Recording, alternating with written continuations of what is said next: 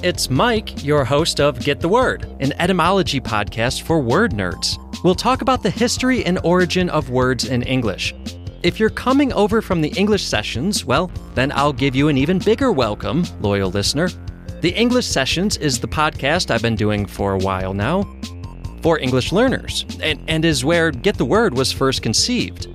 I decided to make Get the Word its own podcast since I started to realize I was making content more for native speakers with these etymology episodes, which seemed to warrant its own feed. Don't worry though, for those of you who are English learners, there will still be transcripts of the episodes on the website. Look for details in the show notes. Get the Word, an etymology podcast for word nerds. Available on Spotify, Apple Podcasts, and wherever you get your podcasts.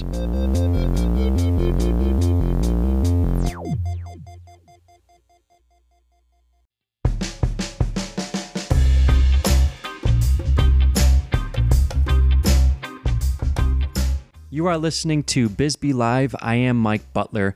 Here is my release of my interview with Abdi Nur Iftin, a man who just recently wrote a book called Call Me American, which is a memoir of his experiences in Somalia.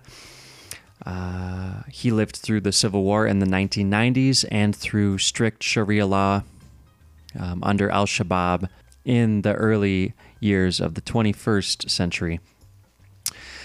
He also talks about his experiences as a Kenyan refugee and what it took to reach America, which was his dream ever since he was a young boy. I hope you enjoy this. This was recorded at the Bisbeans and Rice space on Main Street in Bisbee. And I want to thank Carol of Bisbee Books and Music and John and Ben from Bisbeans and Rice. This was a collaboration effort. This will be broken up into two segments for the KBRP radio broadcast. I will be releasing this in its entirety in one chunk for my podcast, which will be released within the next few weeks. If you want more information about Abdi Nur Iftin or of Mama Malyun, which is a woman that we spoke to once we reached Phoenix.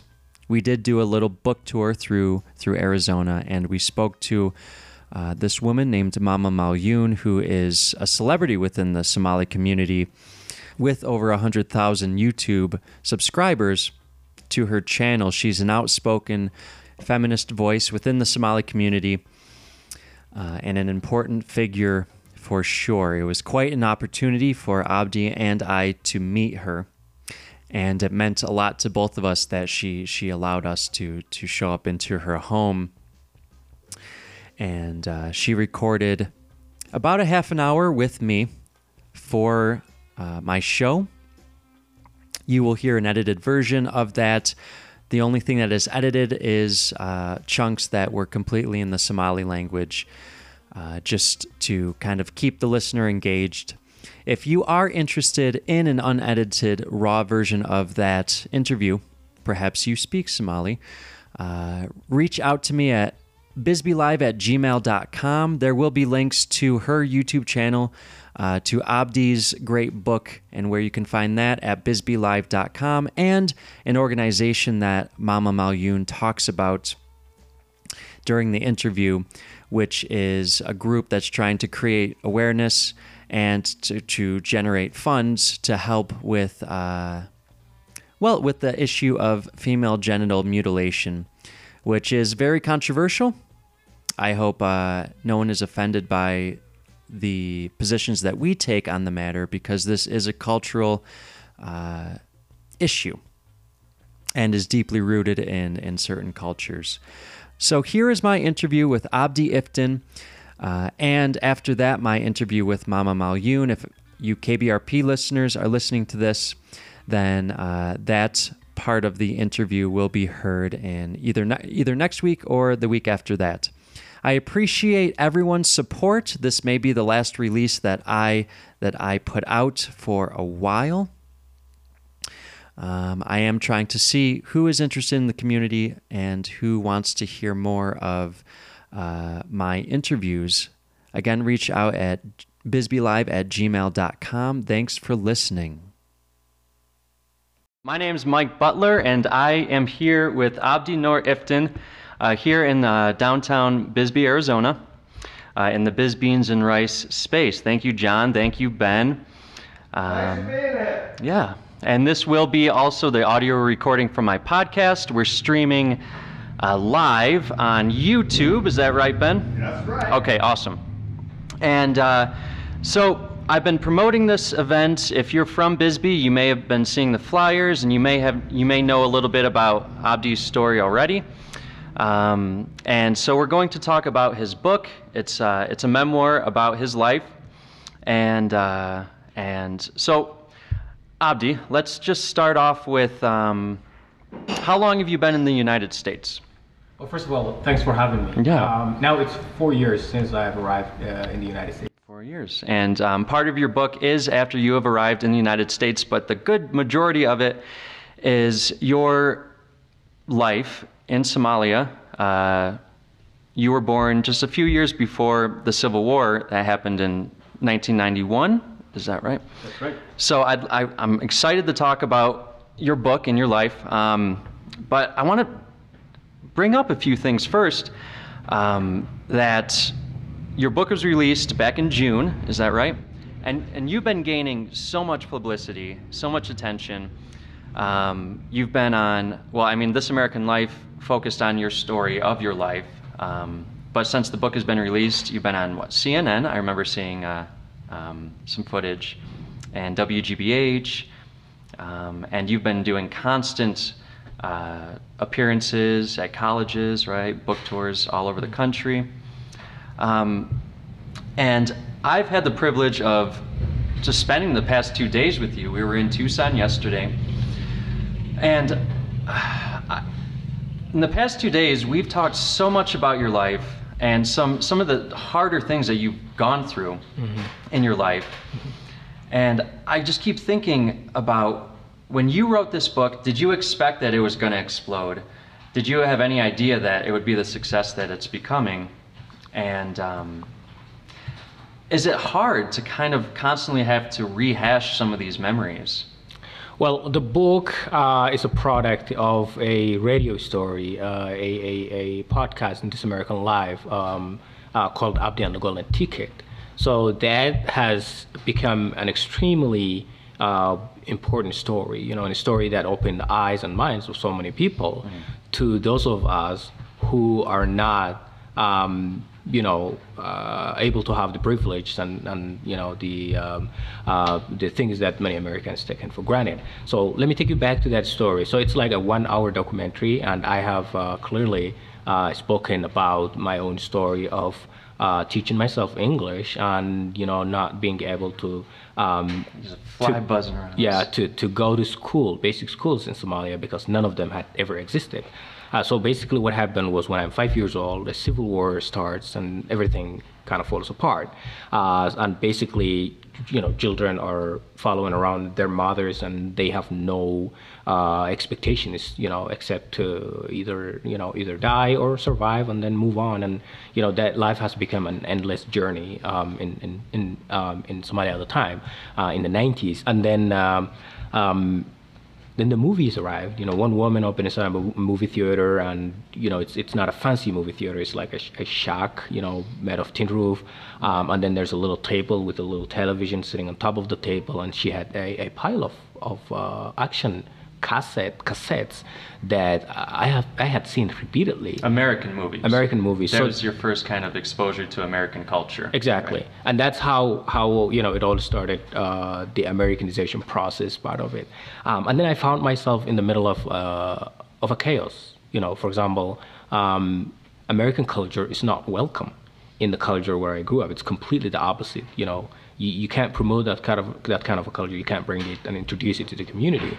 So what I was doing was, like, I had been programmed by the movies. So I would come back home and start yelling in English with my mother, and then she would try to hash me.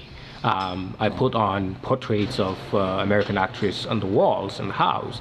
She would tear it off. So everything that I did, just became the opposite. And then to me, it became like it's interesting, and it's kind of game, kind of some sort of a game I'm playing with my mother. I do things and she destroys it, and I do things again, she destroys it. But I never knew that this was a journey to a better future. But then I realized when I was really able to understand the movies much better and much clearer than anybody else, and I was able to say like, oh, he's gonna go and kill the guy, oh, he's gonna go and do something, and I could realize what he was doing, and I realized I had that strength in me where I could learn something. Doesn't matter, you don't have to have a teacher.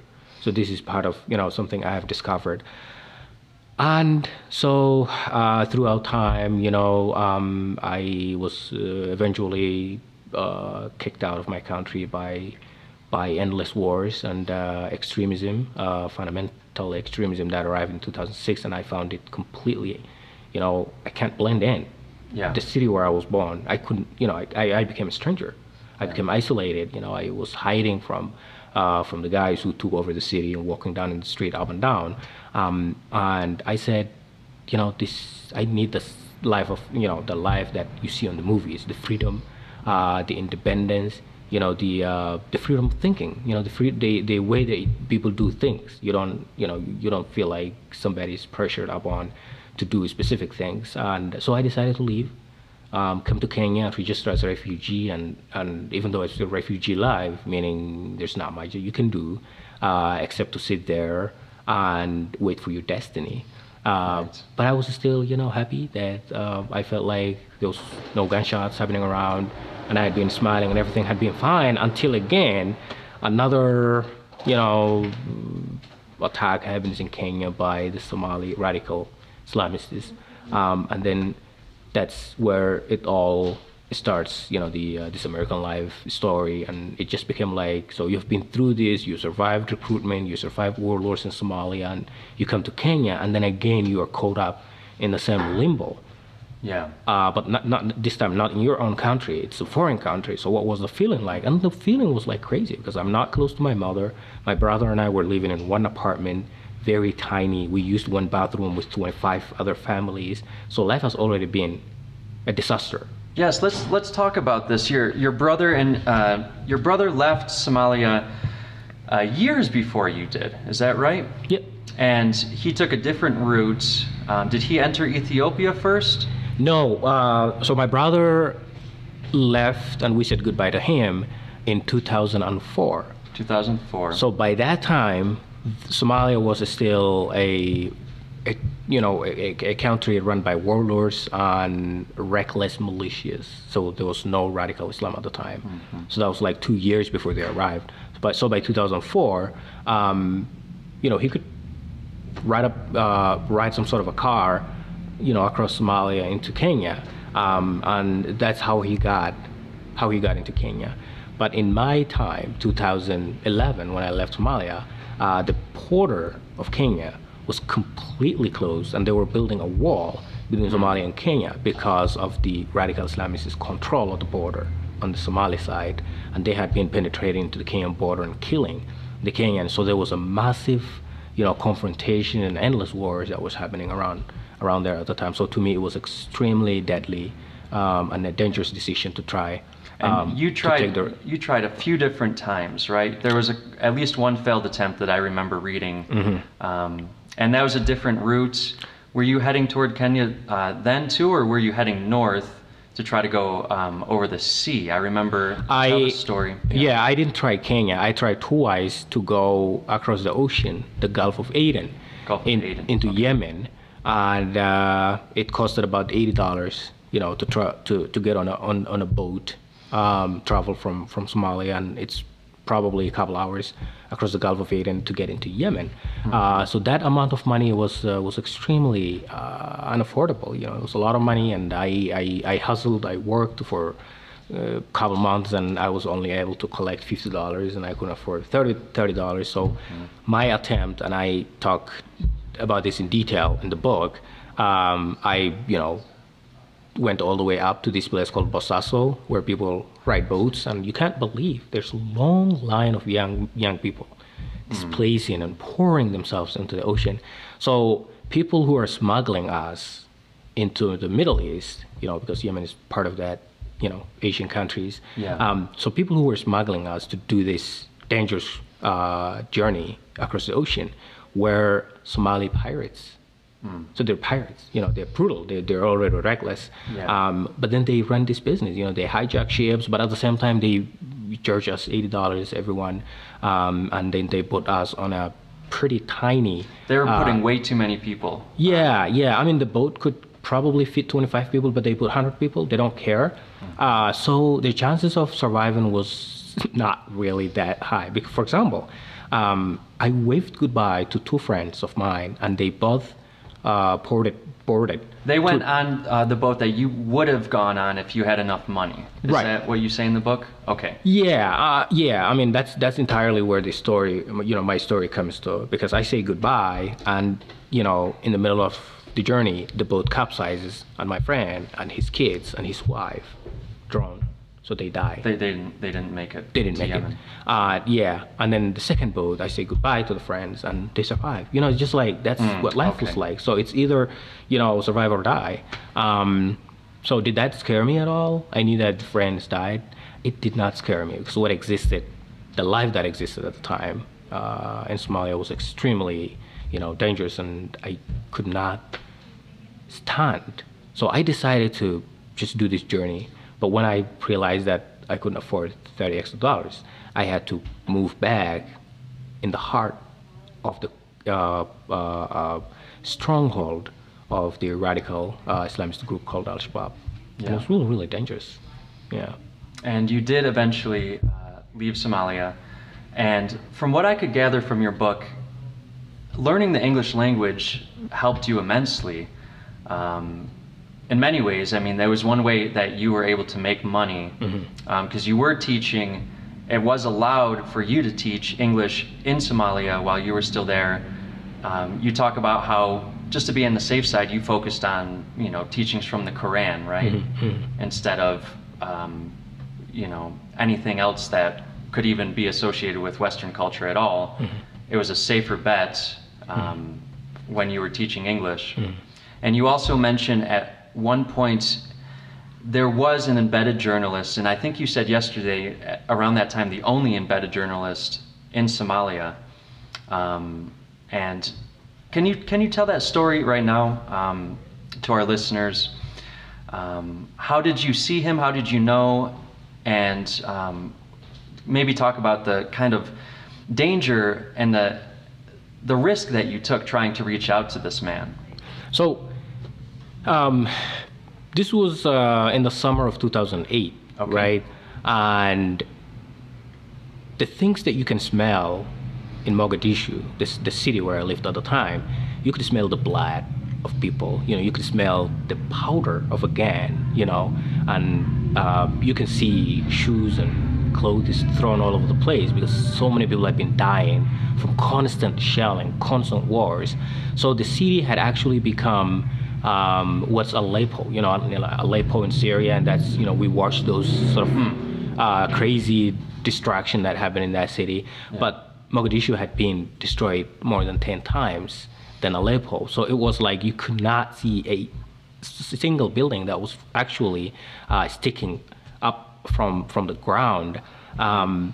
Paul, this American journalist, who's extremely risk taker, had actually, and that was his job, of course, to go to war zones and bring stories. What is his full name? Paul Salopek is his full name.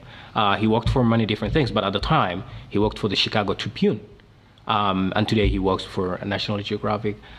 So he comes to the city, and he has a bullet vest and some sort of a hard hat. Bulletproof vest. Bulletproof, to prevent, to prevent from gunshots. Yeah. Well, while he looks like that, while he has some sort of a hard hat, of course bulletproof, I think, and a vest, bulletproof vest. But he had 10 bodyguards that were like ahead of him, several feet. So they were walking dangerously while he actually took pictures around the area. I approached him, waved and yelled in English. Took a lot of guts. It took a lot of guts. Yeah. They could have easily shot me, by thinking I was gonna blow myself up or something like that. Yeah. Because at the time you could not trust anybody in that city. It was extremely. You couldn't trust your own cousin. People had been programmed. People had been switching from one ideology to another ideology. But then the most interesting ideology at the time was the radicalization process. People have been really moving to that. Kind of divert into that area, and you could see so many mothers just looking around saying like, oh, my child has joined them. So that was what was happening at the time. So it was extremely dangerous, and Paul knew this, and he couldn't trust anybody. Yeah. However, I really gathered all the courage that I could to speak English, not Arabic, because Al-Shabaab speak Arabic, but I spoke English. And I said, hey, I want to talk to you, and while his bodyguards all pointed their AK-47 up on my face, he just, shuffled around. He said, let him come in. They searched me, just in case I had any weapons or anything. So they got, I got in and I talked to Paul. Yeah. And that was one opportunity that I had, one like tiny crack of an opportunity where I said, this is it. I need to unleash all my frustration to this man because he's a mailman. He can carry my story back to the United States or to the world and put it in a paper so that people can really read what exactly is happening in Mogadishu. And because nobody knew, like we didn't have any journalists who were telling this story. And Paul, with his bodyguards, had nobody to talk to. And was probably just so kind of waiting for someone like you. He was. Who spoke English so well. There wasn't even a language barrier. Yeah, he says he's still so lucky to just find me, and I'm like, I'm lucky to find you. So we both helped each other. The world was lucky that whole interaction happened. Right. Yeah, the entire world was so lucky. And then he said, good luck. I'm gonna go back and tell your story. So he moved back, published the story, and the story went viral. NPR read it and found it and contacted me, and then it kind of exploded from there, where I became a war correspondent. Someone who's a correspondent but not a professional correspondent, but living a war zone, reporting my own stories, and those stories had been aired many times. And eventually, because of all this publicity that you were getting, or just attention, eventually a group of journalists, this family in Maine, a lot of people from the West, from America, created Team Abdi. So can you talk about Team Abdi and what they did to help you to get out of Somalia?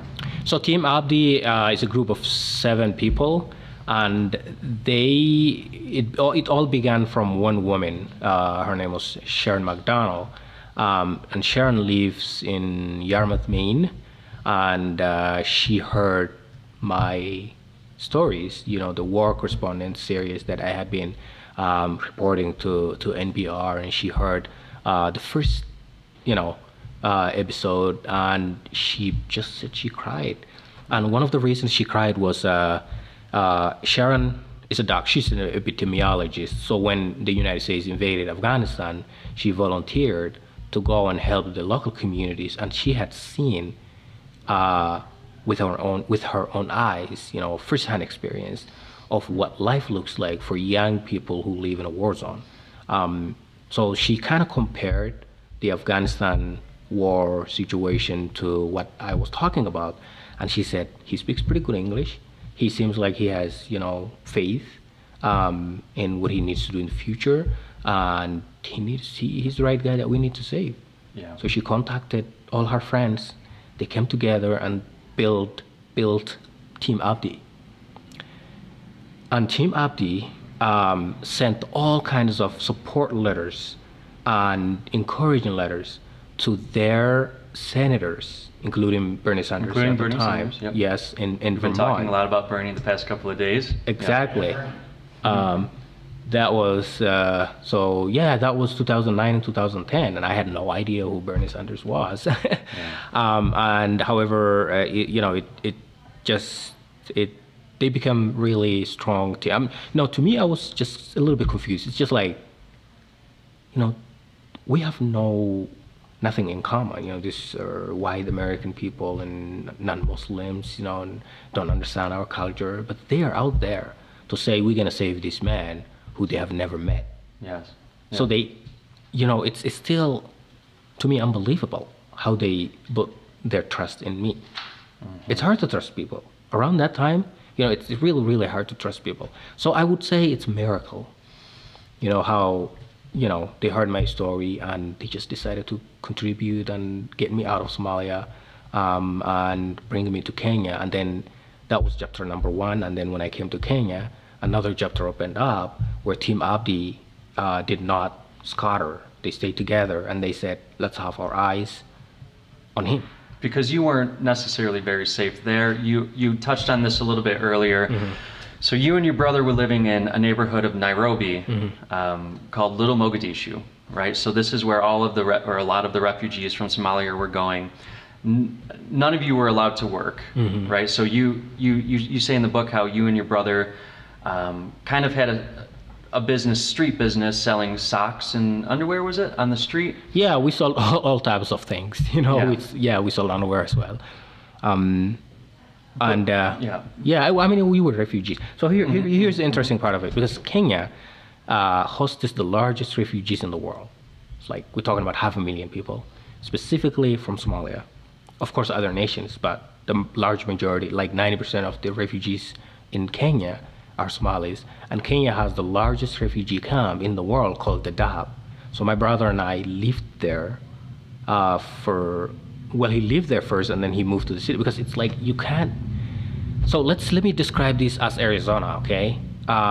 See how dry and arid it is sometimes somewhere in Arizona? Would you live in that type of environment if someone builds a makeshift sticks and made of cardboard and stuff like that covered on top? Can you just live? It's so hot and humid, and so many people died, they couldn't even breathe. So that was the type of life that exists in the refugee camp. So the Kenyans gave us 2 options. They said, if you're in the camps, we're gonna provide food and water to you once a week. Once a week. If you move from the refugee camps and bring yourself into the cities, we're not gonna give you any single assistance. You get to find yourself food, apartment, stuff like that. So my brother and I became urban refugees. We came to the city because the city has some sort of a life. It's a city. There's so many people, there are buildings, there are businesses. That's one of the reasons that we sold, even though we're refugees, we sold underwear, socks, hats, gloves, all the things, umbrellas, all the things that you can, easily find it. And it was illegal. The business was illegal because the Kenyan police didn't want, people to carry, things that they sell and stick it into the buses so that people can give us some cash and, we can hand them. So it was some sort of a business where I had to look on both ends every single time, make sure that the cops were not coming. And then whenever I saw the police, I throw everything and dashed out. Yeah. So it wasn't always successful. It was quite a big of a struggle. But however, it was, I wasn't really dying and I wasn't being shot in the head. And so that part of it was like, oh, thank God, at least. And then the other part was like, what's the future? Where am I going to go from here? Is this my life? Am I going to end my entire future selling socks and selling hats and being a refugee? If you're in Kenya for 25 years, you're not going to be a citizen. Refugee life is permanent, just permanent. You're not going to go anywhere from there. It's so hard. You mentioned that at one point there were, and I think you touched on this a little bit already, but attacks from Al-Shabaab happening in Kenya to the point where, you couldn't be on the streets, right? Mm-hmm. Like if the Kenyans, you would be rounded up because they would know that you were Somali. A lot of the times you got out of it from bribes, but you also mentioned how there would be days, weeks, right, where you and your brother were pretty much hiding in your home in Mogadishu, little Mogadishu, the neighborhood, which was pretty much cleared out. If what I remember correct, if that's what I remember correctly, you weren't supposed to be there. You were allowed to be there because you've been giving bribes, but still were kind of in hiding.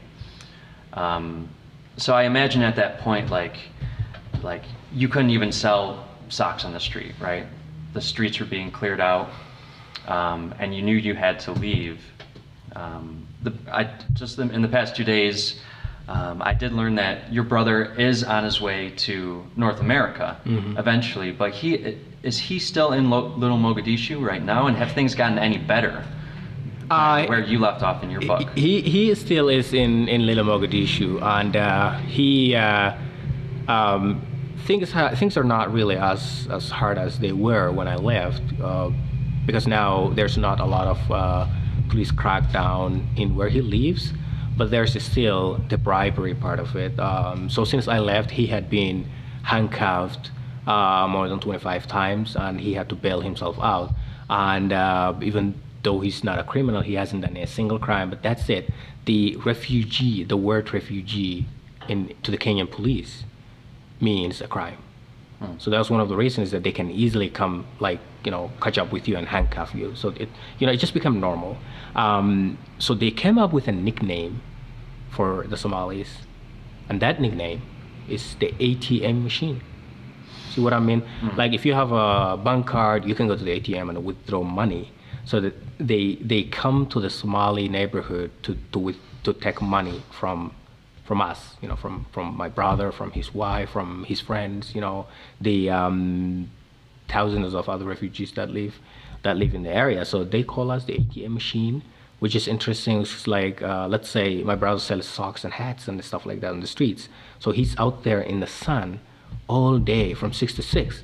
And now he has some money to buy milk, grain, some vegetable for his wife and the kids. Sometimes what happens is all the money that he had worked goes to the police.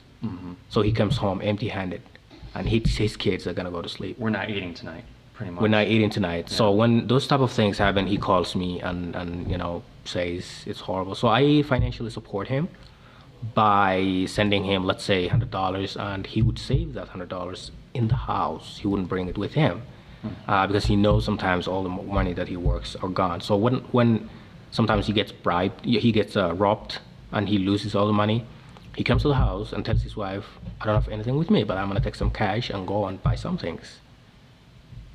So can you imagine that kind of life? No. See what I mean? Not at all. So see all the privilege and the good things that we have in this country.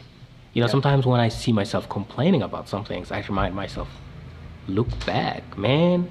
What you have been through was intolerable. I mean, because it's so vivid in my mind. I was a very full grown-up man when I had seen all these experiences. And I look back and I say, everything that happens in the U.S. just means nothing, compared to what I have seen. I mean, what do we complain about here? When your cell phone doesn't work, and there you go. Like I don't have Wi-Fi service. Isn't strong, or exactly. Or your car breaks down on the side of the street, and you're so mad, and you have money in your bank. It's like all these things. Put some smile on my face. It's like we really have a great thing. So that's the true story of an immigrant. You know what I mean? It's just like we have seen those. We can really deal with this, and we can move on. We're not gonna give up. We're not gonna go to drugs and stuff like that because we're suffering. It's like we have suffered enough that anything that comes, we can deal with it. And that's one of the most successful things, I think, is just like be able to really handle some hard times. When hard times come, you need to be able to, to take care of it. So that was part of my story as well, where like lots of things happened. I didn't give up. I wasn't disappointed, so I moved on. We're speaking with Abdi Nor Iftin. His book is called Call Me American. And I want to talk about your experiences since you've been in the United States. You're living in Maine, and I'm just so curious, since you speak English so well, you knew you had this opportunity to be able to write a book in English. And you did have a collaborator with you who is a native English speaker, but these are your words. And it's so well written. I mean, it's such a serious, journey, topic that your life, but there are moments where I found myself laughing. I mean, you inject humor. have you ever taken writing classes? I mean, did you just know that you were going to write a book that was well written, or was that even a surprise to you? No, I didn't take any writing classes. So basically, this is a memoir. It's my story. So at some point, because I'm a really good storyteller, you know, my mother was a pretty good storyteller, and I think that's where it comes from. And it's basically, you know, I spoke at universities and high schools and across the country. So, and I was able to describe events vividly, you know, and just remember moments and you know, the struggles, the different episodes of my life. In your, well, third language, would you say Arabic is your second language? Right, Arabic is my second language. So English, English is of course a strange language to write because I never went to school to study English. This whole English experience that I have comes from movies and then radio, and then, you know, when I came to Kenya, I had access to books and read a lot of, and interestingly enough, one of the books that I read and enjoyed was The Art of the Deal. That's right. And this was 2000, don't get me wrong, this was 2013, way before the guy became president, and now I'm not that, you know. You've learned a lot more about Donald Trump. I did. You know, I thought he was a successful man. I mean, that's how I saw America. It's just like America produces successful guys like this guy, you know. And that way I had no idea his political affiliation or anything like that. I just found everything that is produced in America to be as an awesome thing. For example, I liked Eddie Murphy movies. I also like Jack Norris movies. Yeah. You know, Arnold Schwarzenegger. You know, all book. these type of things. And now I realize I come here, Arnold and Donald are not friends. You know, they're throwing it. It's just like, oh, America, man. You know, it's like two guys. I thought I liked them so much because one guy wrote a book, one guy makes movies. You know. So, anyways, the hardest part of writing the book was I had all these stories in my head in Somali. You know, I had to do a translation. So the feelings kind of flowed down from my you know, my memories into writing. So at some point I wrote in Somali first, and then translated into English. You know, that way that I had, you know, I could write my feelings exactly the way it was, and then write it in English the way it was. So it was hard. It was really hard, you know, translating all those kind of feelings from a native language into an adopted language. So there is a Somali version. In the past 2 days, we've been talking about there was a book fair in Somalia, and your book was a big success, and I was congratulating you on that. Was it the #1, you know, biggest seller at the book fair? Yeah, it is. Yeah. And it's still on Amazon. It's if you're just asking Amazon recommend a book that I should read to go to Somalia, they would you know, they would recommend my book Call Me American, because it basically describes cities, towns, the distances, life, the weather, you know, all those sort of things that you can imagine. And as far as I know, there are only few books that were ever written so vividly, so descriptive, about the Somali culture and the Somali issues that are happening, and the contemporary Somalis as well, and all those sort of things. Period, let alone in English. You know, which we've been talking a lot about this. I'm an English teacher.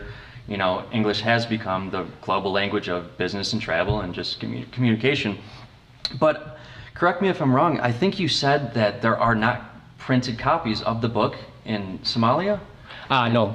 Well, it's because my book was published by a big publisher, Knop, and you know, we discussed the marketing and, you know, all those sort of stuff. So we had plans for Europe and Canada and United States. So we're looking at, like, if we send copies to Somalia, who's gonna buy the book, right? Not many people are going to buy the book. It's not written in Somali. So it's a complex English. You know, it's like Somalis don't speak English. You know, if it was Arabic, that might have been, you know, a reason to really sell it. But from the perspective of my publisher and from my perspective, if we send copies, we must sell the copies. So basically, you know, first of all, Somalia doesn't have a mailing system, you know, nothing. Like, how do you really send books? So you have somehow to end up hiring an airplane or something, and then it's a tough process and have to send this, so it would cost a lot of money. People can't buy from Amazon my book and get delivered to their houses because Somalia, like I said, is a collapsed country. It doesn't exist anymore.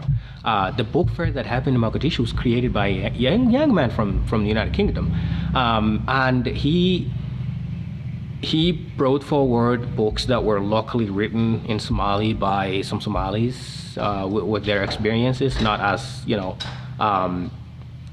it's written in Somali, but it's still like 2 chapters and 3 chapters and people describing specific events and stuff like that. So it just became a book fair. But my book was really a big deal, even though people haven't even read it. But it just still became like, one of the books that actually, people buy to understand more about Somalia. But is there or is there not a Somali version that was published and printed? Nope. Or you were saying you were just writing in your own native language to help the creative juices flowing, but that wasn't published. No, that wasn't. But I still have the draft of the Somali version. Really? It's not as complete as English. I have that, and I haven't published it, and I will do it at some point, but not now. Yeah, I will do it because people have to read the story in Somali, and that might be, in the future. Yeah. We never know. Well, you told me some of the future plans. I mean, there's talk about a movie version, right? You said 3 different filmmakers are interested. We have and also a children's version, right? We don't have a lot of details right now about that, though. But we do have an online question that says, what could not be translated effectively? Is that the question, Ben? Yeah, from Somali to English, because semantically it's impossible. Someone just asked, what couldn't you tell in English that you can tell in Somali, and it's different. You were just telling me today about that, so the differences in language and how it's expressed. Whether you're effectively able to still say it. Right. So first of all, let's think about this, because of course I speak English, and I speak English really very well, but I speak my native even much better and much fluent. So the things that was really hard to translate was the feeling, the feeling. And when I say, let's say, for example, I was just trying to write down. I was on the phone with my mother, and she says,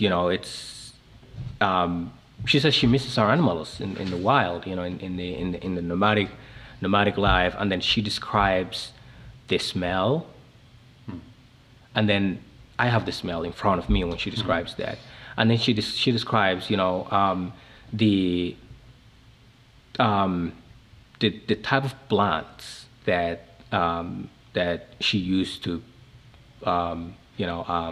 treat her wounds, and then she would be humming her favorite songs for the animals, and so I'm trying to translate that feeling that's coming into me as a Somali nomad into an American in English, to just try to explain it to the Americans. Like if you're in Arizona, you may probably feel as like in Somalia, it's pretty hot and dry, and it's a desert, and there's my mother just bare feet walking down the street, and then at some point she rests under the acacia tree and then pulls up all these plants and treats herself and smells the goat pee, and that that sort of a feeling. It's like I just want to translate that into English in a way that people can actually understand and feel. Yeah. And do you feel, some of the nuance that you could have with your own native language, were you able to accomplish that in the English version? Because you mentioned this man, Max. What's his full name? Alexander. Max Alexander was a great collaborator. Could you talk about him a little bit and how he maybe helped you to fill in some of these gaps that were there? Well, Max is a successful writer, and he's lived in Ghana, Africa, for a little while, and he understands African culture. He had observed, and lived through it and understands it. So he was a great, really, man who could bridge the gap of when I really want to describe things in a way that he could, tell me that this is how you can describe it. So he was kind of fixing it and helping me around that. But it's entirely my English. It's entirely the words that came out of my mind. Yeah. And I can tell just from the past couple of days of spending time with you, you are a great storyteller. You come from a nomadic family, and that's like a way of life for them, telling stories, oral tradition. If you don't mind, if we could backtrack a little bit, I mentioned the Civil War, and since we're talking about different tribes in Somalia, your family comes from the Rahanwen. Am I close? Okay. And these people, when your family came to Mogadishu, this was before the Civil War, they were even kind of the outsiders then. Right. So can you talk about your family's experiences when they first arrived to Mogadishu? It must have been such a change for your mother and father, from going from the nomad life to the big city, kind of. So they were my mother, grew up in a nomadic culture, and a typical nomadic culture in Somalia is like there's no permanent residence. Like they don't have a place that they stay throughout the year, so they kept moving around. And she and her family called where they lived the land of God. It's just like no man owns this land. Like in America, you say this is my property, or this is my property, or this is Mike's property, or that's John's property. So in her world, that did not exist. She could go 200 miles deep into Somalia, and sometimes very close to the Ethiopian border, with her animals, and then she would just wander around. And whenever they chased the clouds. When the clouds went south, they followed them because a rain in Somalia is an extremely prosperous thing and something to be very happy for, and that's what they have been trying. So her entire world was like that, and my dad was just pretty much the same. So accidentally, one day they bumped into each other. His camels come pretty close to the goats, and they find each other, and they say that's how they met. That's how they met. They're both wandering nomadic. They were both wandering nomadic. They're both from the Rahanwen tribe, but different packs, we could say, I guess. They're both from the Rahanwen tribe, but different subsects, but they both spoke the dialect, the my dialect. And he said hi, and they continued talking a little bit, and then they didn't find each other for a while, and then reunited again. And that was the moment that my dad felt like I think he was 17 or something like that, and he thought he was too old, and he needed to marry as quickly as he could, because that's a nomadic culture. And here we she are, was two like guys 14. in their 30s who aren't married. I know. I can't yeah, imagine can you believe that? young. I'm a product of a nomadic family, and my mother yells at me every day because I'm over 30 now. She married, yeah. Why did I not marry it exactly? But she was 14 and he was probably around 17. And then they arranged it and had a beautiful, amazing, wedding and hat, and they deposited goats, to stay in that nicely decorated and furnished hut. And then once their, wedding ended and they had a little bit of a time to celebrate around and follow their animals, and they co-joined their animals together. And 1977-78, a famine had arrived in Somalia, and it was a very bad one. It was brutal, and it wiped out their animals. It killed people as well, and it got so close to them, and they decided, let's walk, south, and they walked all the way and ended up coming to the city, Mogadishu. And the city had wells and water and stuff like that, and so it was easy for my dad to just start fishing, make a little bit of money, and and because of his height and how nomadic, muscly, and could jump so high as he could, so he was able to be recruited into the national basketball. That's right. Yeah. He was a basketball star of Somalia, pretty much. He became right? a basketball star, and he made a lot of money and became famous, and everybody knew him, and And then again he built a beautiful life and found a house, and mom became she became a housewife. Yeah. She had my brother, she had me, she had my sister. It's been going great. He would come home on Fridays as a weekend, and stayed overnight, and every time he came home he brought a lot of good stuff to mom, jewelry, rings, and so many good things that she had decorated herself with. That entire beauty had been destroyed by the Civil War in 1991.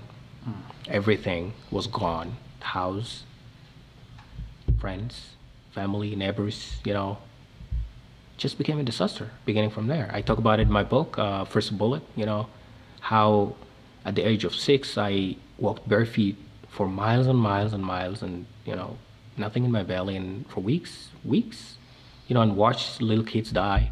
And how mom was just a strong, nomadic woman and saved my life, picking me up when she can and trying to get us. I remember her saying, like, hunker down, just, lower your head down. There's some militias coming, and she would just she would chase down wildlife, hyenas and lions, so hungry because they didn't have anything to eat. They could eat us, So it was dangerous. And your mother, coming from that nomadic background. Yep. If she was a city woman, kind of, and she grew up that way, perhaps none of you would have survived. No. If she didn't have those skills of being out in the. I don't think I would be sitting here talking to you today. And you did have to eventually return to Mogadishu. You did lose a sister during that period in the famine, that you never really got to know too well. She was very young, right? Just a baby. But you did lose some of your family, and that's once you return to Mogadishu. And I want to mention something very specific, and it's about how the militiamen were taking over the city, and these were young kids. You said like 15 to 20 years old, right? And there are so many times, I marked every single time, I think, in the book, when you mentioned a drug called QAT. Is that how you pronounce it? QAT? Yep. And I started to think that there must be some significance here, because you mention it so much.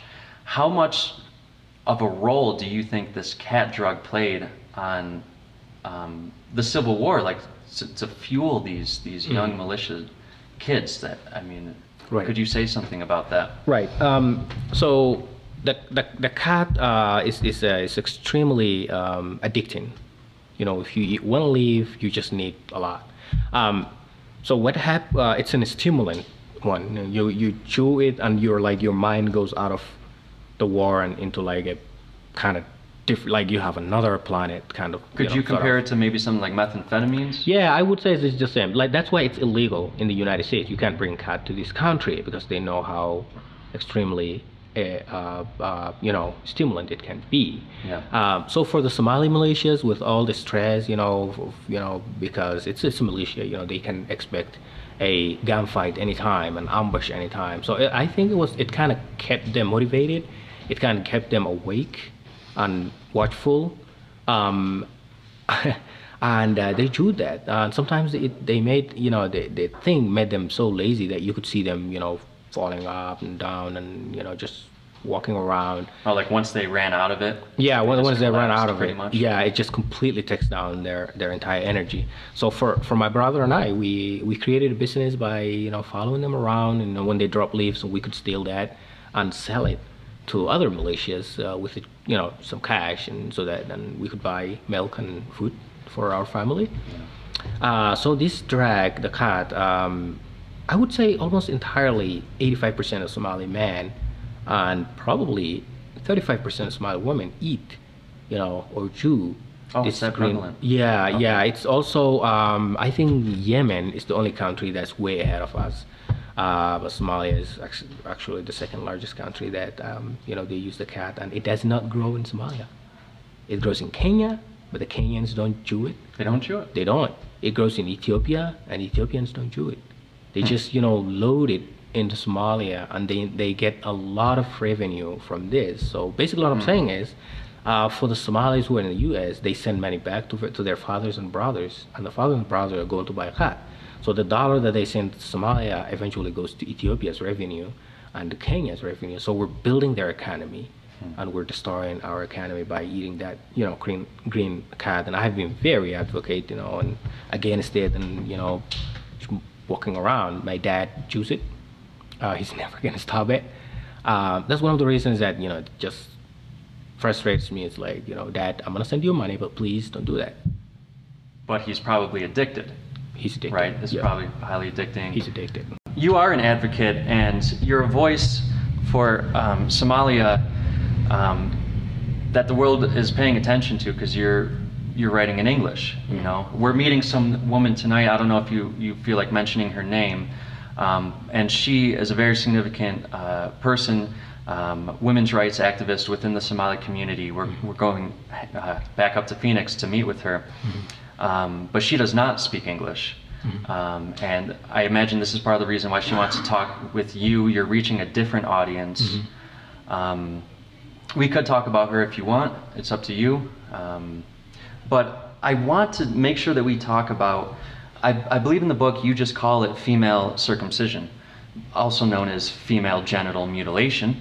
Can you talk about how prevalent that still is in the Somali culture, and the problems that come out of that, and what we can do if there are any groups out there that are, that people can help, maybe that are going there and trying to spread awareness of this issue?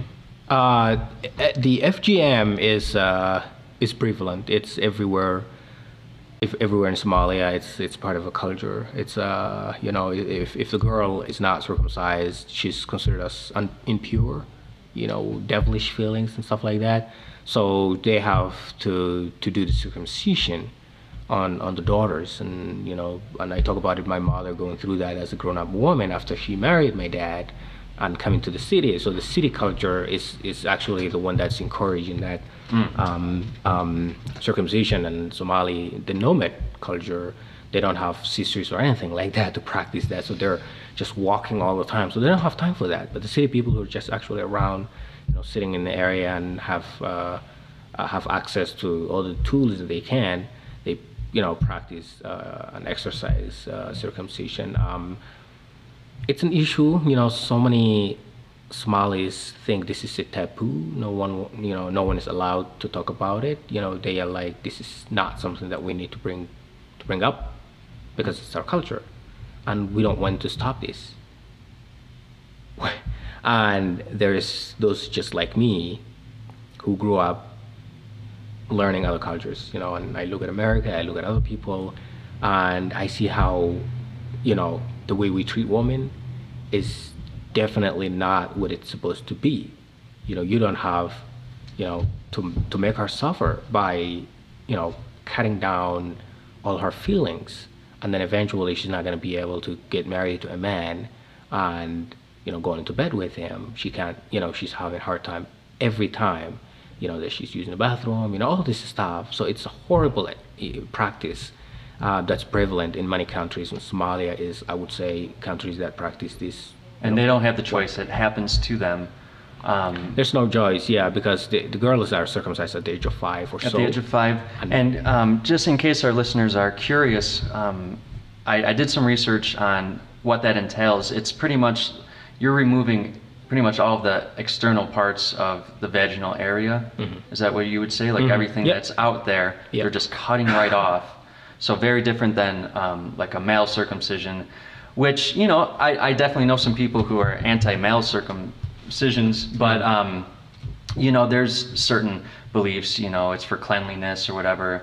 And that, tradition is a big part of male circumcision too, but this is not good, right? The female genital mutilation, removing all those areas, it's not for cleanliness.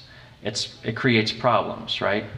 And so much problems. Yeah. So many problems. Okay, and just the main reason then is because in the culture it's considered unclean, or like what you said. Well, I forgot the word that you used, but there really is no medical reason at all to do it. Right? It only creates problems. No, there's no medical reason to do it. It creates a problem. It's just creating medical problem. exactly. That's what the circumcision actually is. And here's the reason. If you ever ask why the Somalis do this, the mothers who are advocating for circumcision would tell you that to circumcise the girl, when she's young, protects her from sex outside of the marriage. Does that make any sense at all? Because it doesn't feel good. Is that why? Because they don't want girls to sleep with men before they get married. So to encourage that, they have to circumcise the girl so that they don't have feelings for sex at all, because they get scared. She can't sleep with a man. So that's one extremely, I would say, horrible idea or justification, or to say that's one of the reasons we do circumcision. But on top of that, there's also Islamic teaching actually. Many people argue this, but Islamic teaching encouraged women's circumcision. Okay. But some countries today just do it. They don't cut everything, but they just cut tiny bit of it. It's just the same thing. Whereas some countries, they just decide to remove all the external stuff to make the place, and they stitch it back together. Okay. And it's horrible. Yeah. And so Somali women do not have a strong voice. Oh no. But this woman that we're meeting tonight, you've been saying she's a pretty controversial figure. She's had people after her because she's very assertive. She's putting her voice out there. I'm assuming she's not in support of things like female genital mutilation. I would leave this to her. I mean, I can't speak for her. I mean, I never met her. So I would say we could talk to her tonight. Right. We are talking to her, and we are recording it. And if I get everybody's permission, it will be part of the podcast. Mm-hmm. So we don't have to talk about that right now. I have no idea what time it is. We've been talking for how long have we been talking, John? Oh, you're good, man. You're good. Okay. We're coming up 1:25. Got book signing in just over half hour. Perfect. Then, because I have so many things I would love to talk to you about.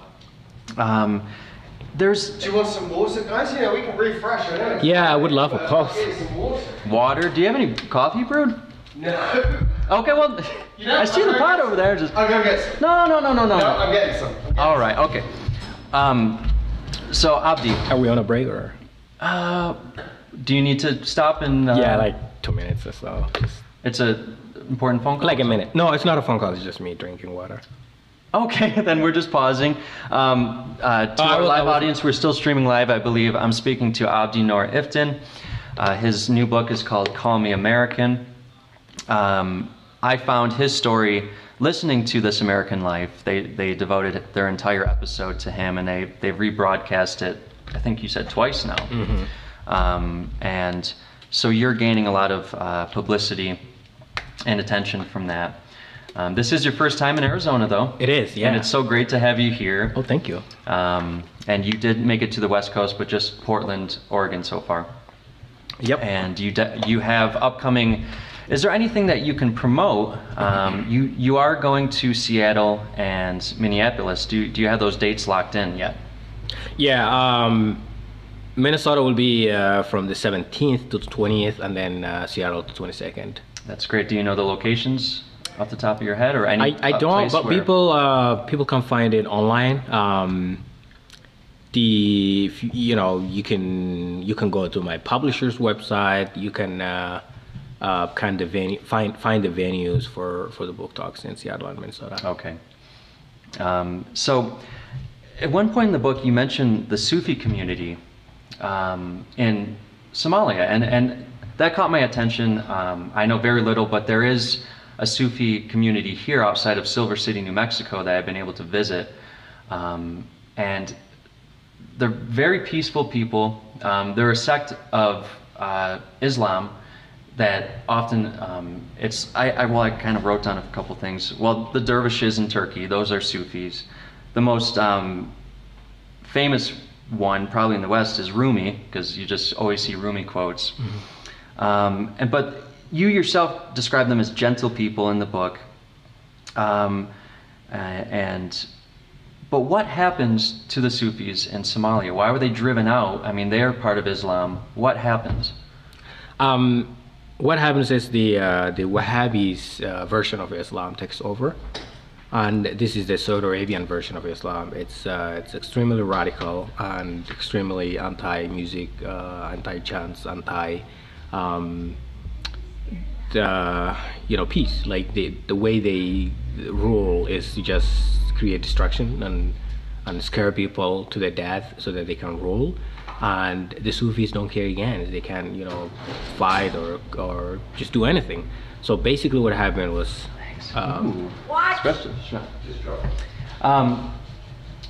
But not only were they driven out, I mean, their temples were destroyed. I mean, this was part of Somali culture for, I imagine, a long time. And is there anything left? Is there a trace, at all, of other groups other than these more radical Islamists? Sufis are there. They didn't all die. Okay. They didn't all die. They're out there and they're just waiting for their perfect opportunity to return. Okay. Just come back. Yeah. Okay. Things have been slowly changing in Mogadishu. I was just reading an article recently from the past couple of months that Catholics have returned. They're small little groups.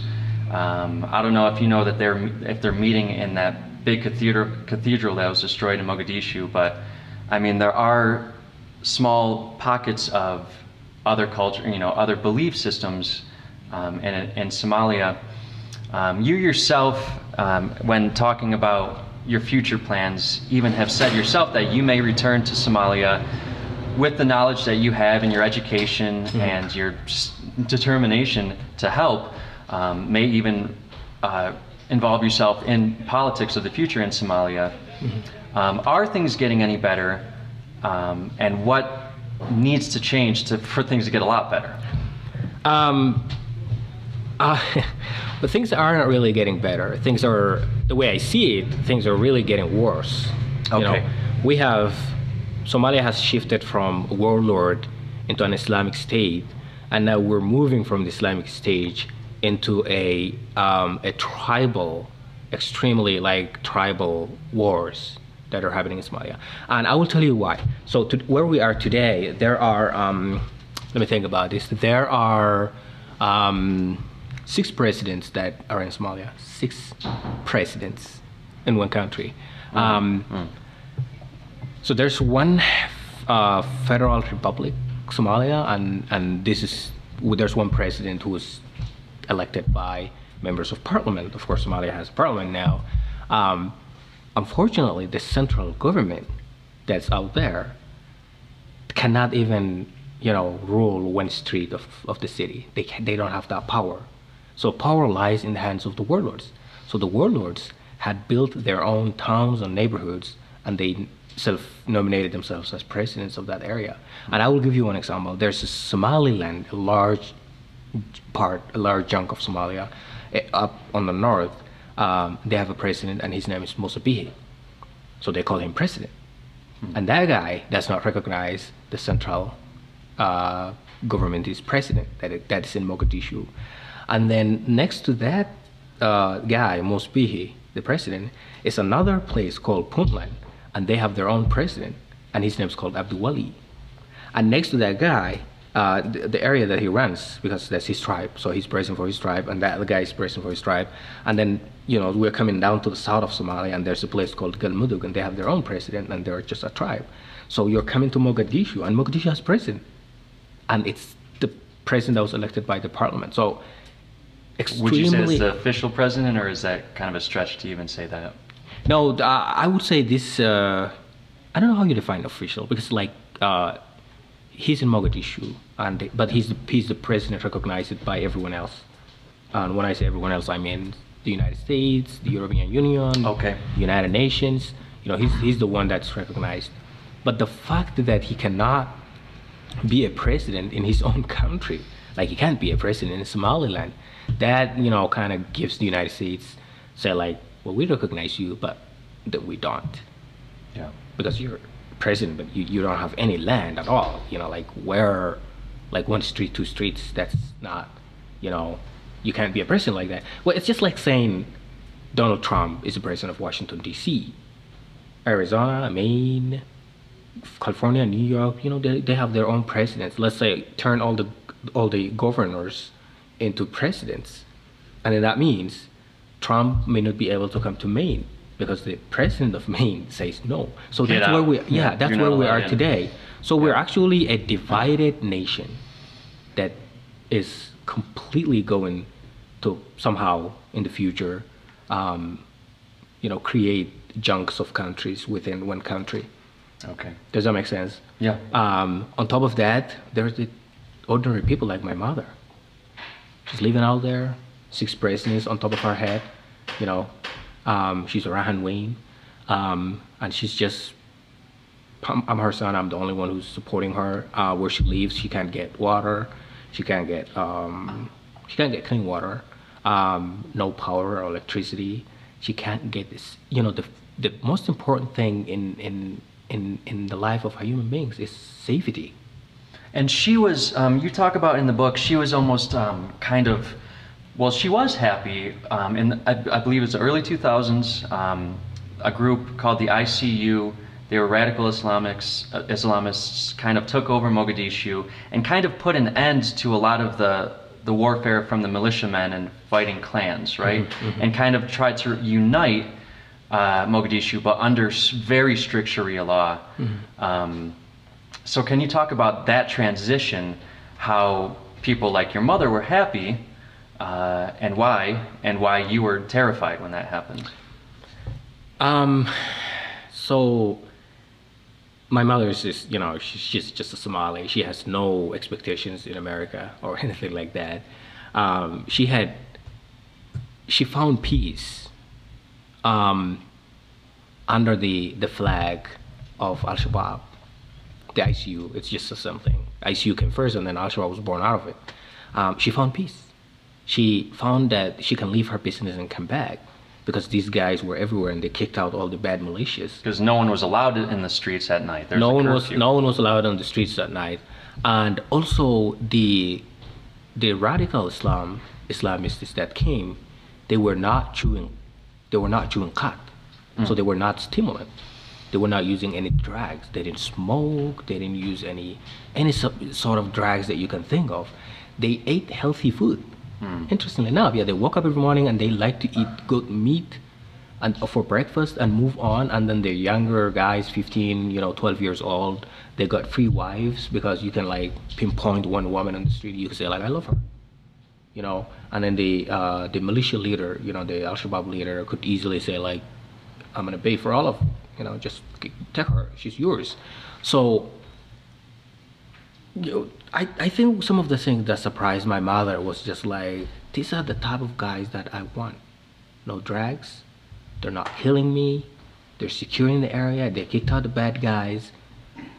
But the thing that I hated about them was that they brought to us a radicalized version of Islam from Afghanistan, Iraq, Pakistan, wherever, and things have been really so bad over there.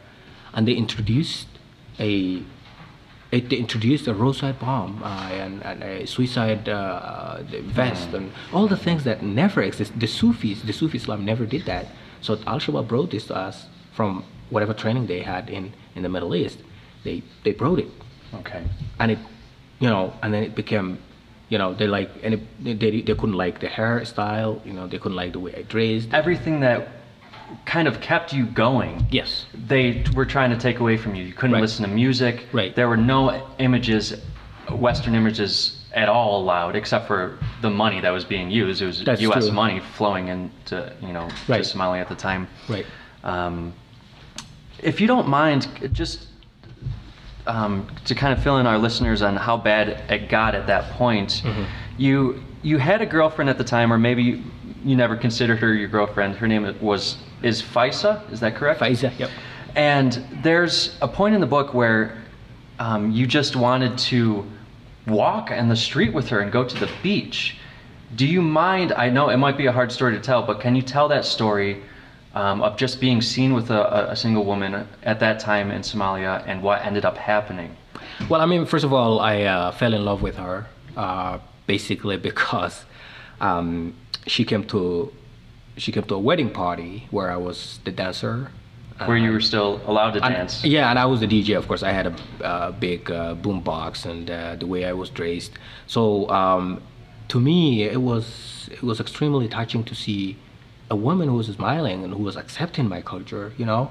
And her own sister was just spitting at me, saying like, "This is horrible," you know. And I asked Faiza if she wanted to dance, and she was just gorgeous. You know, she had hennas on her hand, and you know, she seemed really dressed so nice with her bright yellow, orange thing. And you know, and I just fell in love with her. So I truly wanted her to be my girlfriend, and she of course was my girlfriend, even though we never had the freedom to meet. Yeah. You know, on our own will. So it was just like a hide and seek game with her dad. You know, whenever I felt like he was not around, I would go with her, and you know, that one day when Al-Shabaab came and took the city, and I was still naive, and I was like, what you know, will they be okay with my girlfriend? I wasn't quite sure. So I walked with Faiza to the beach, and while she and I were just playing and throwing, you know, some water to each other's face, you know, we realized that we were in danger. Because the women were not, you know, in Somalia, women don't go to the ocean.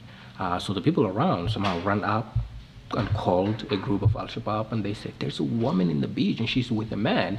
So they came and beat us so bad. I think you said you were whipped like on the spot. Oh yeah, they kicked me as well, you know. And kicked you. Me as well. It's just they, you know, they were against the love. That was the last time I ever saw her. They took her out. They called me and they said, "We need to rehabilitate you," because they thought I was an idiot. You know, they thought I was, you know, out of the cultural aspects of Somali, and you know, and they were they said, "Come to the trainings tomorrow," and they wanted to somehow do some sort of radicalization process on me, and then I skipped and never showed up, and ever since I was scared to death, you know, every single second. It was hard, yeah. But part of your punishment, well, you both were sentenced to like 20 lashes, 40 lashes, I forgot how many you said.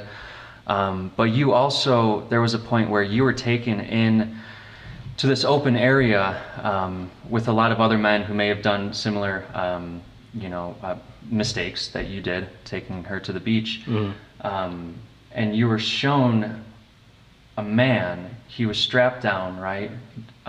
Do you mind going into details? I mean, I can say them if it's hard to even like think about that time. But so yeah, I mean, it's basically from that day on, you know, I just they turned soccer fields into a torture field. So you weren't allowed to play soccer. Yeah. So yeah. They come to the soccer field and they brought some sort of a table that's made of metal, and then that one day where they got the guy who stole something, or you know, he stole something. Okay. So they cut his head in front of my eyes. Did you say hand or head? Hand. And then another day they cut his head, and they called us all like, here's the problem. So when they do that sort of a thing, decapitation or cutting somebody's hand, they want everyone to watch. And to scare the shit out of you. To scare the shit out of you. That's right. So that you don't have to do anything. And then that's been successful for them, I think, because so many young men, you know, just watched that and they said, "I'm scared to death." So I think this is the only way out. Just be part of them, you know, be one of them. Yeah. You know what I mean? So it's been really hard. That was one of my really hardest days in my life, because it would have been, I could have been easily killed for not accepting them. I was also, you know, part of the first day recruitment one day when I visited my mom, and they called us under the tree, and this guy was teaching us how to shoot non-Muslims, you know. First shoot in the head, second shoot in the chest, and then be there until they stop breathing. And I was like, really, you know. And of course, so many guys were okay with it. They went into a war, and they've all been killed. They're not. They didn't make it. I'm 100% sure. Like my classmate didn't make it, Mokhtar. Yeah. He called himself a Pujihad. Okay, and so I can't even wrap my head around the amount of courage that you needed to resist all that, and you know, do anything that you could to escape. I wrote down a page, and I have your book here. I don't have the cover, unfortunately, because I always just end up ripping them. But this is your book. Do we have any? Well, Carol from Books and Music hasn't shown up yet, so we don't have any. Here is the book without the cover. If you want one, I have mine. Oh, okay, you have a copy? Well, yeah, there we go. Okay, so this is the flyer for the show. There's Abdi's book there. And that's me. There we go. And so I want to go to page 225 real quick. I mean, because and like up to this point, reading your story, there's like nothing but courage, nothing but just like this mentality that I'm never giving up. I know that this is what's happening here is not right, and what in my head is right. I need to get out of here. But never did you kind of put yourself down or kind of, I don't know, even put the Somali people down. But there's a point when once you're in Kenya, you end up working with some Americans, these young nursing students, and you go to rural communities in Kenya, and it was something to do with medicine, like medical care, right? And you were part of the group helping them, and a lot of those people thought that you were from the U.S. And I think also this may be the only time where you lie in the book. You may have lied to like save your life, like on a bus or something, saying I'm not who you think I am or something. But there's a passage here where you lie to them and tell them that you're from the U.S. because your English they couldn't tell that you were from Somalia. They thought you were from the U.S. And you lied to them, and you said, I was ashamed at having lied, but I was so happy to be around all those Americans that I couldn't bear to admit to him that I was in fact one of life's losers, a lowly Somali refugee. And like up to this point, I was really surprised to hear you call yourself that. And so can you just talk about, were you putting yourself down, or did you, like, what interpretation of loser do you mean there exactly? Because you're such the opposite of a loser, like everything in your life that you've done is, you accomplished and you've succeeded. Yeah. So, well, first thing to respond to that question, it's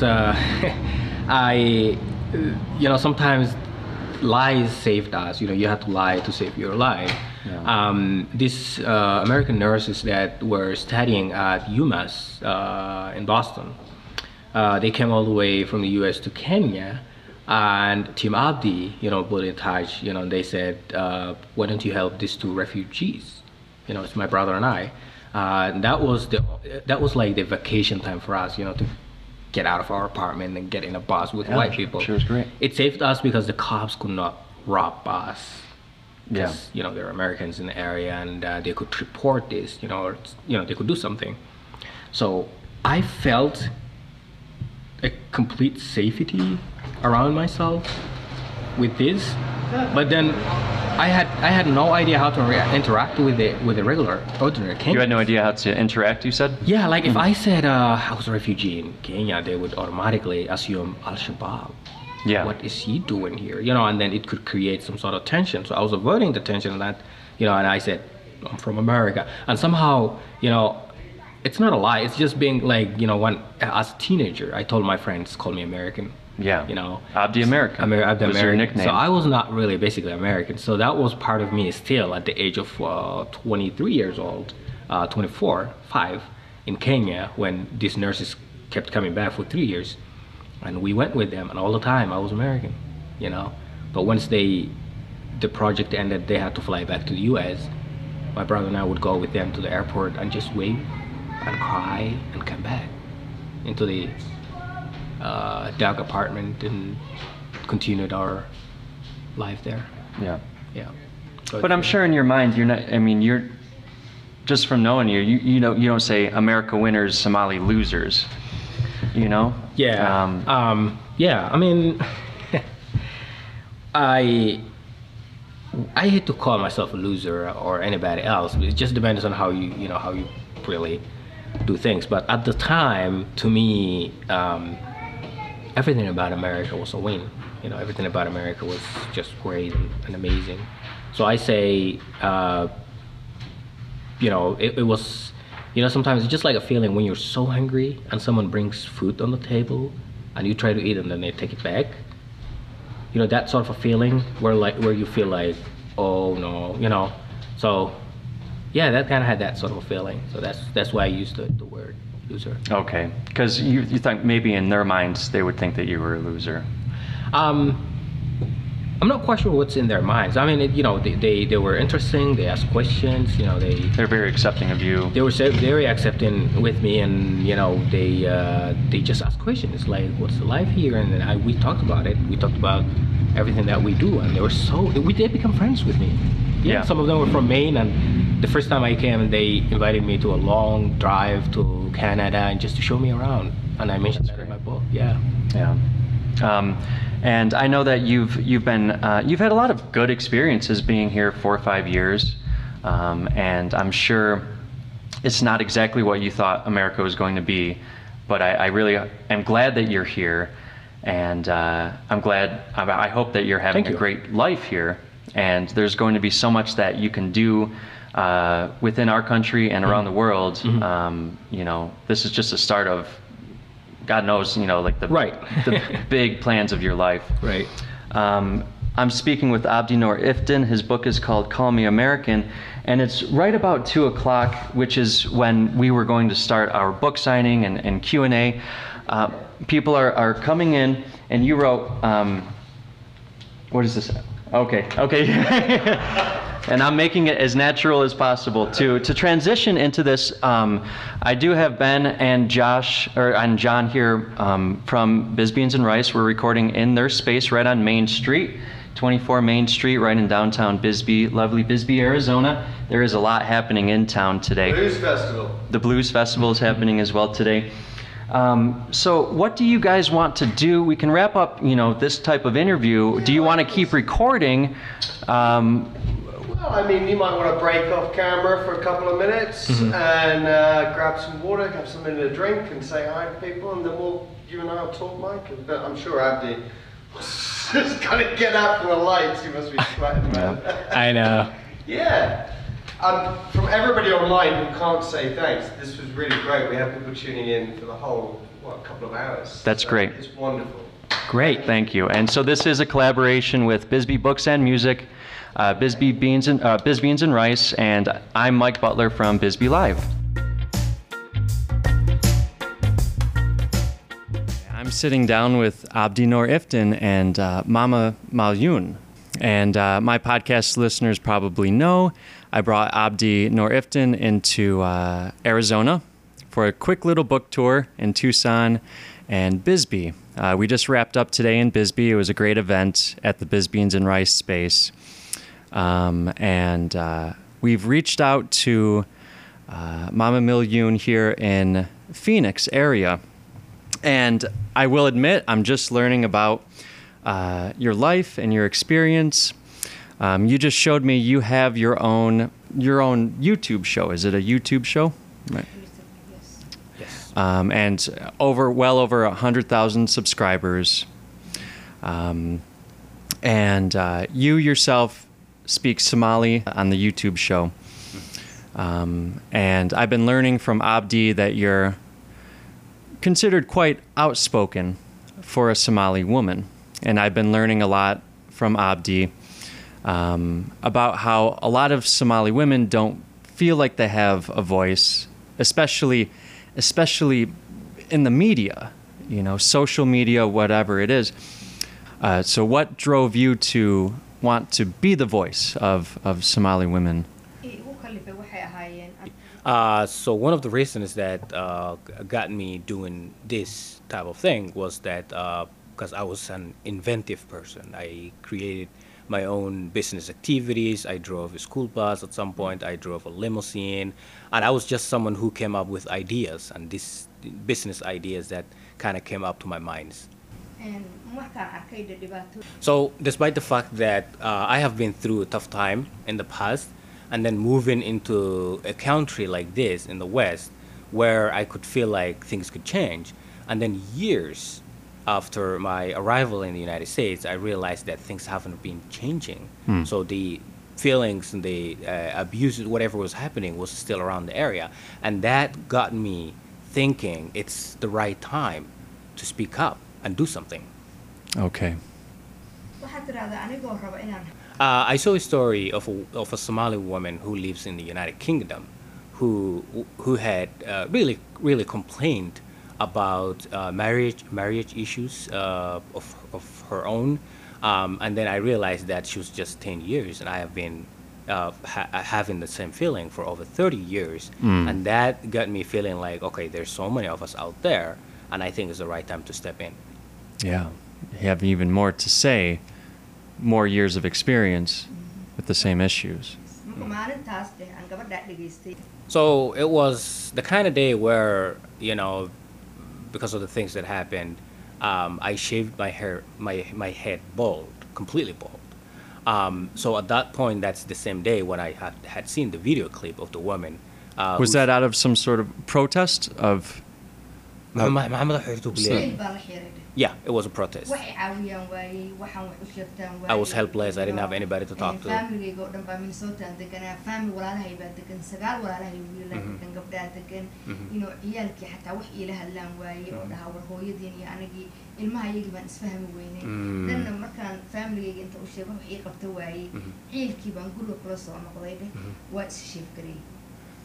The reason I shaved my head at the time was how the disconnection among the family members, you know, my own kids that were not really communicating that well, my own family, and I decided, like, you know, life is hard, so I went ahead and tried to shave my head bald.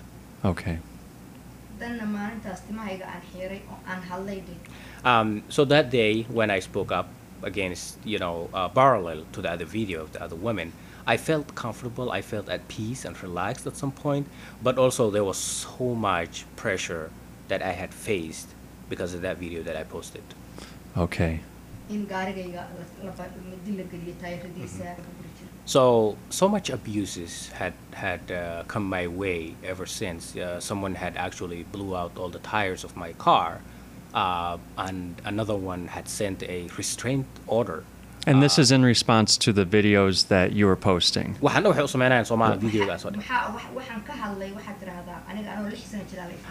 Yes.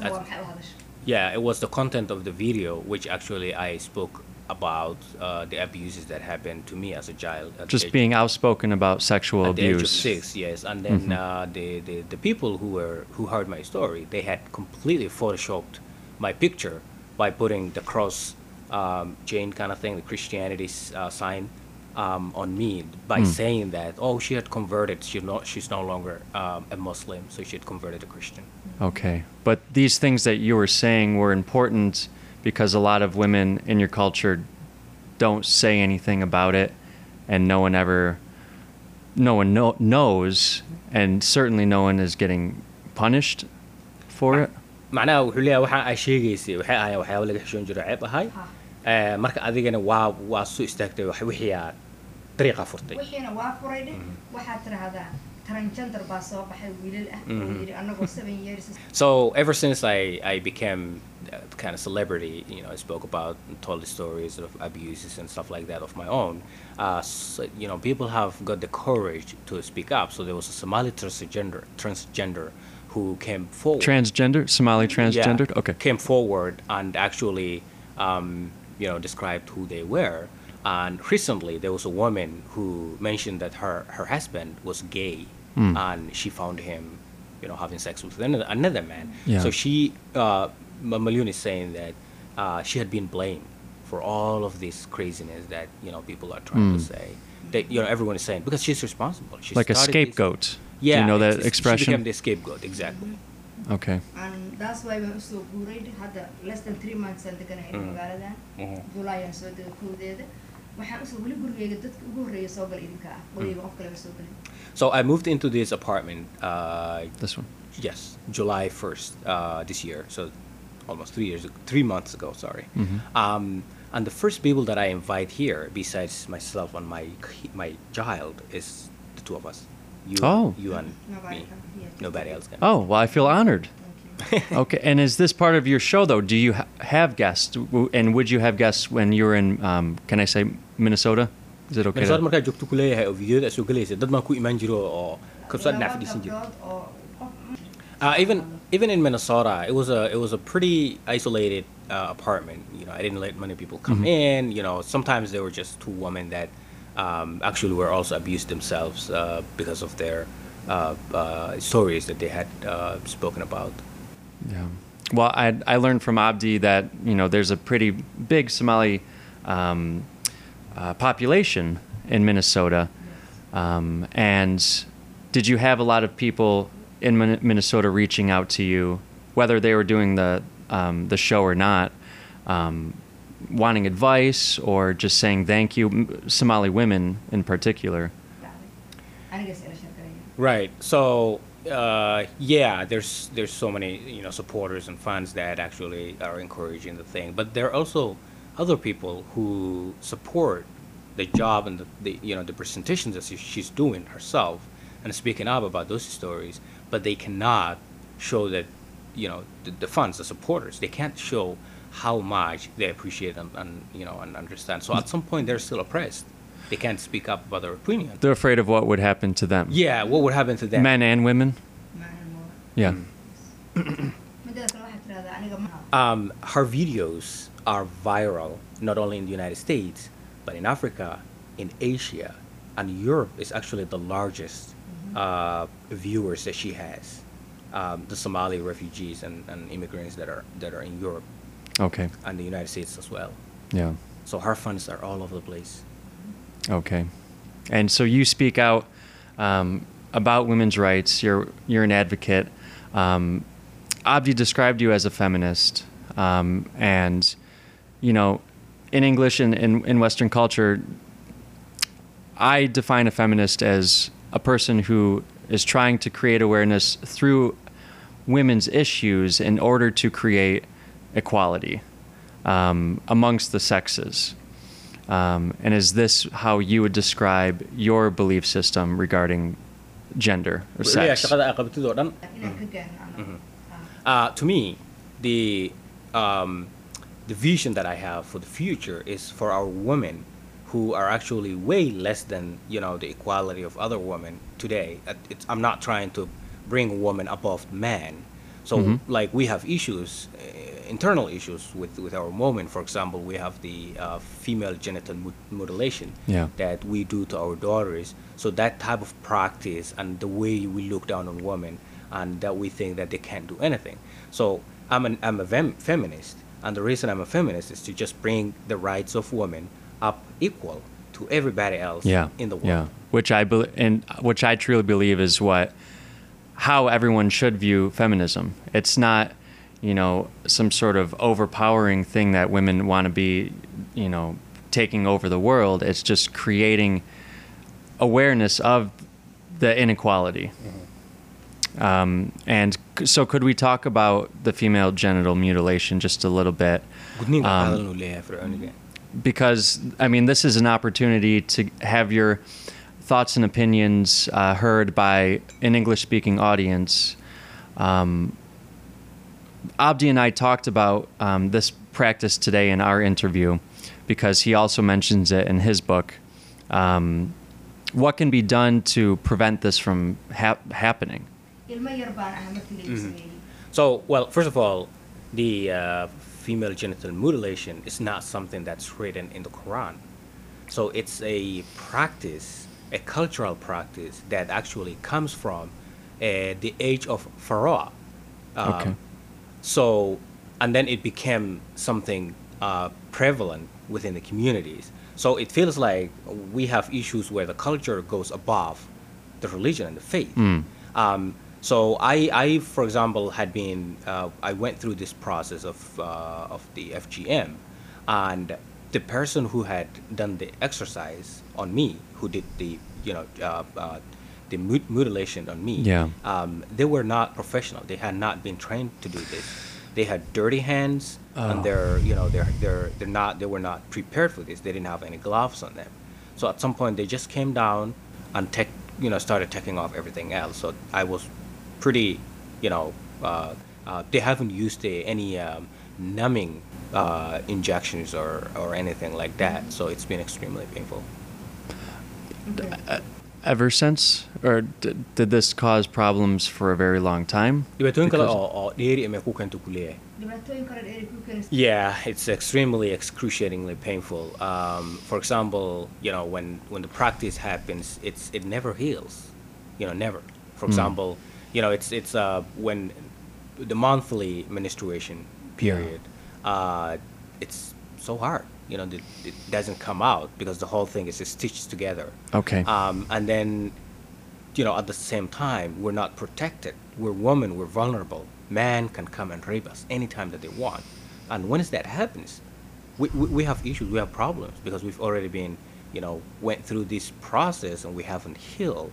And man doesn't really care about that. So when they rape, they just don't look at those issues. Okay. So this is something that, culturally,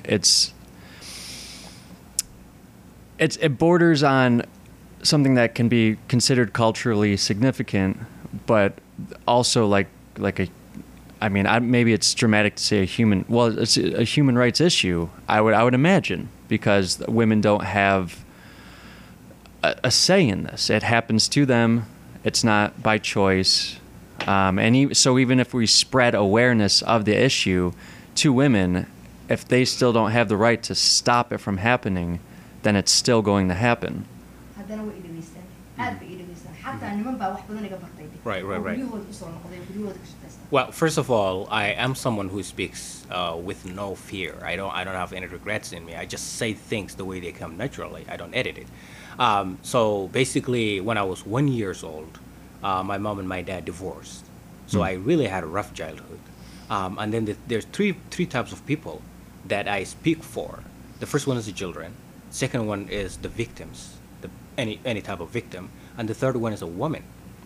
Children that just like myself, when, my mom kind of threw me off to my dad, and then it all started and I laid outside, excruciatingly screaming with so much pain. And then there are victims out there that just need to be given a voice. And I happen to be the voice. Okay. And there's the woman, and women have so many issues. They get raped. They and the FGM, and they also got mutilated. And the divorce is another case which just became very simple, pretty simple. Someone can text you to divorce you. Okay. In Somalia. Because Here too.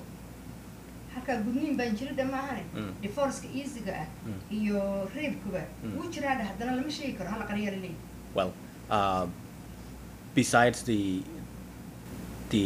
circumcision, divorce, the easy divorce, and rape is prevalent here in the United States as well. Okay. Because I know there's paperwork involved in an official divorce process. All right, so are we talking about under the eyes of the U.S. government? We're not. No, it's not that paperwork type of divorce. Okay. It's just like we get married based on the culture and religion, and then it's easy to get away. So it's not based on the American way system. So once she can easily get married and divorce, and she has no rights at all. Okay. She's kids. And this has happened to you how many times in your life? 15 times. I got married 15 times. And 3 times I was raped.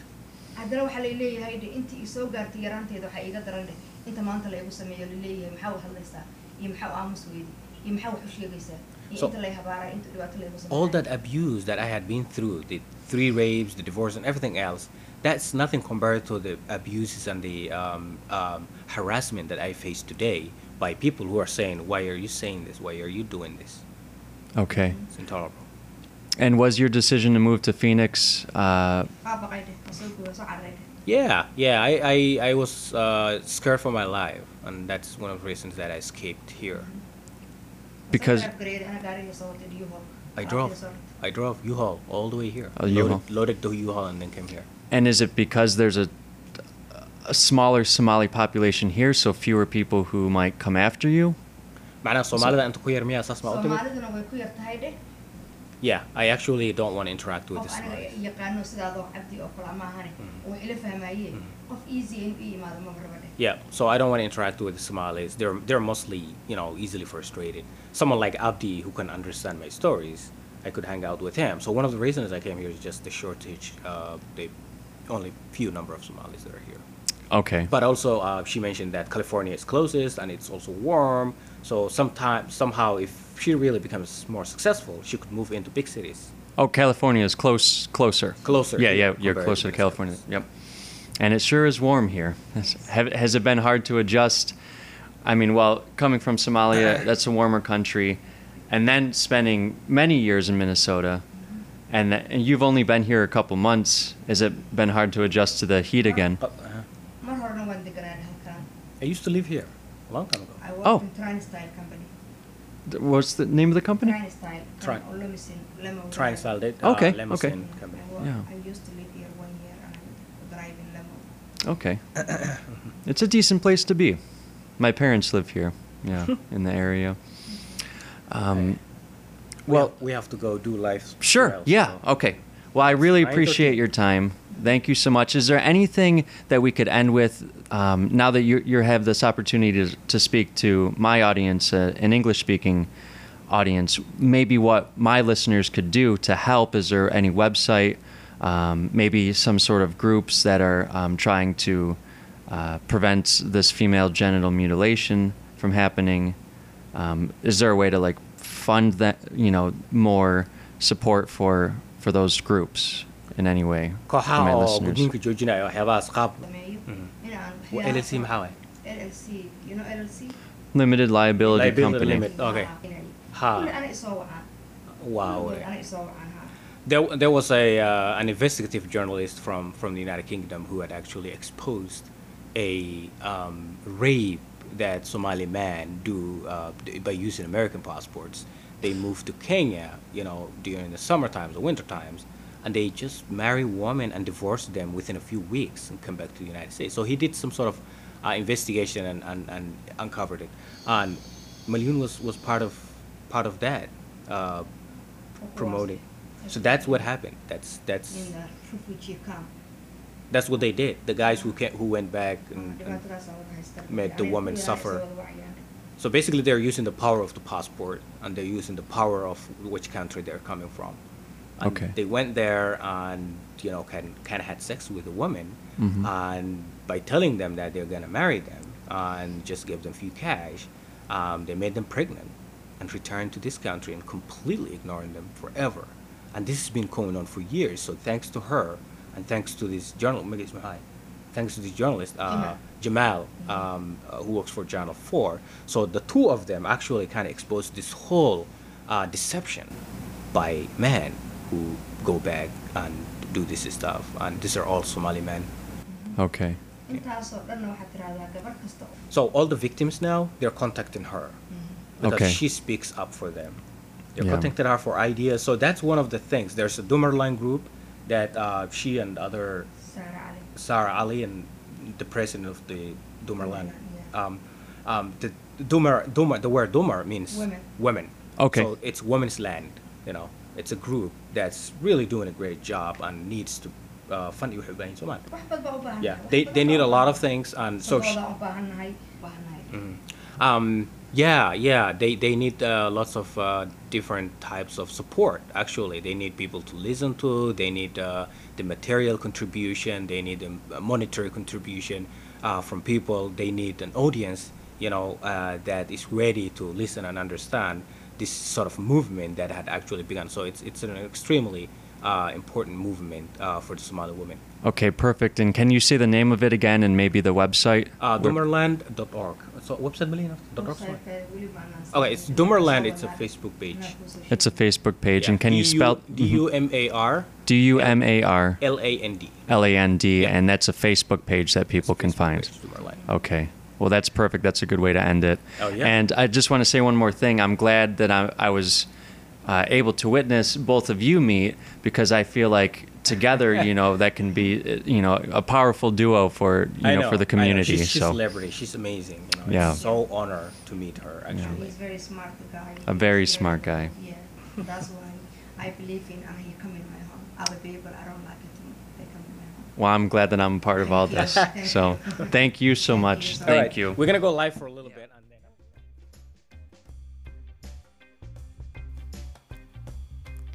Thanks for listening. This was definitely my longest podcast release, and probably will be my last release for a while. If it wasn't clear, that was Abdi's voice speaking as Mama Malyun, as she does not speak English very well. I'm going to have links to an organization that is in Somalia helping women and trying to be a voice and raise awareness of women's rights issues.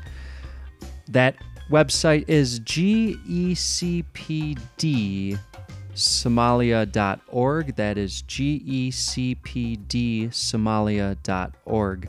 I'm going to have the link, including a link to Abdi's book and where you can find it, at bisbeelive.com. Thanks again for listening. If you want to show your support, please reach out to me at bisbeelive@gmail.com. Perhaps the podcast will keep going. Perhaps it will be reformatted. And so I'd love to hear some feedback.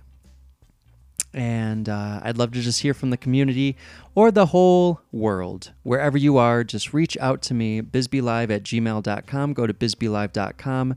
Again, if you are interested in anything that we were talking about today during this interview,